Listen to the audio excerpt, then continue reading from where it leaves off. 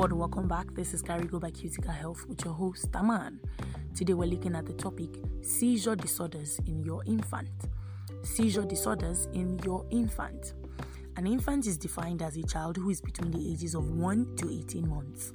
The challenges of an infant are quite peculiar, as this signifies a crucial part in the development of the child. This is because actions and inactions at this period have a long-term effect on the health and well-being of the child. One of the common problems that occur in infants and young children are seizure disorders. On to our first question for today. What are seizure disorders? Seizures are a result of disorganized or overfiring of brain cells that results in various forms of physical manifestations, such as falling down, rapid jerky movements, and sudden loss of consciousness. Seizures are quite common in infants and are due to a myriad of causes. Structural causes due to direct assault on the brain, either by having a lack of oxygen to the brain during a traumatic or prolonged labor and delivery. This is called perinatal hypoxia, and it usually results in being born with some damage to the infant's brain. This could result in such infants having seizure disorders. Other causes of seizures in infants include having disturbed chemical balance in the blood, including low or high levels of glucose, potassium, calcium, or magnesium. Infections of the brain, such as meningitis, could also result in seizures in infants. Inheriting certain medical conditions or genetic disorders that predispose children to seizures may also cause seizures. Our next question: how are seizures manifested? So we have them in different forms. Number one is the subtle seizure. This is the commonest type of seizures in newborns.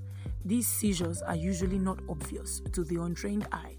They manifest as smacking of the mouth, fickle movements of the eyelids and lips, changes in breathing patterns, bicycling movements of their legs, brief jerks or episodes of stiffening of their body and limbs.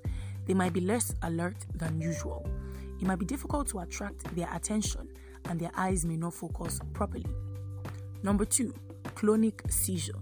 This is manifested by the baby having a jerking or stiffening of an arm or leg that can involve both arms and legs at different times. Number 3, myoclonic seizure. During this type of seizures, the baby's whole upper body may suddenly jerk forward, or both their legs may jerk up towards their stomach with their knees bent. And number 4, tonic seizure. These seizures manifest by the baby's body stiffening and their eyes or head might turn to one side. Our next question: what to do when you suspect your infant might have a seizure?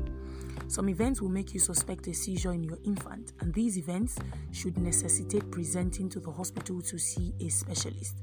These signs include: number 1, any changes in your baby's behavior. Number 2, all the seizures look the same and last the same length of time. Number 3, the seizures happen while the baby is awake or asleep, or both.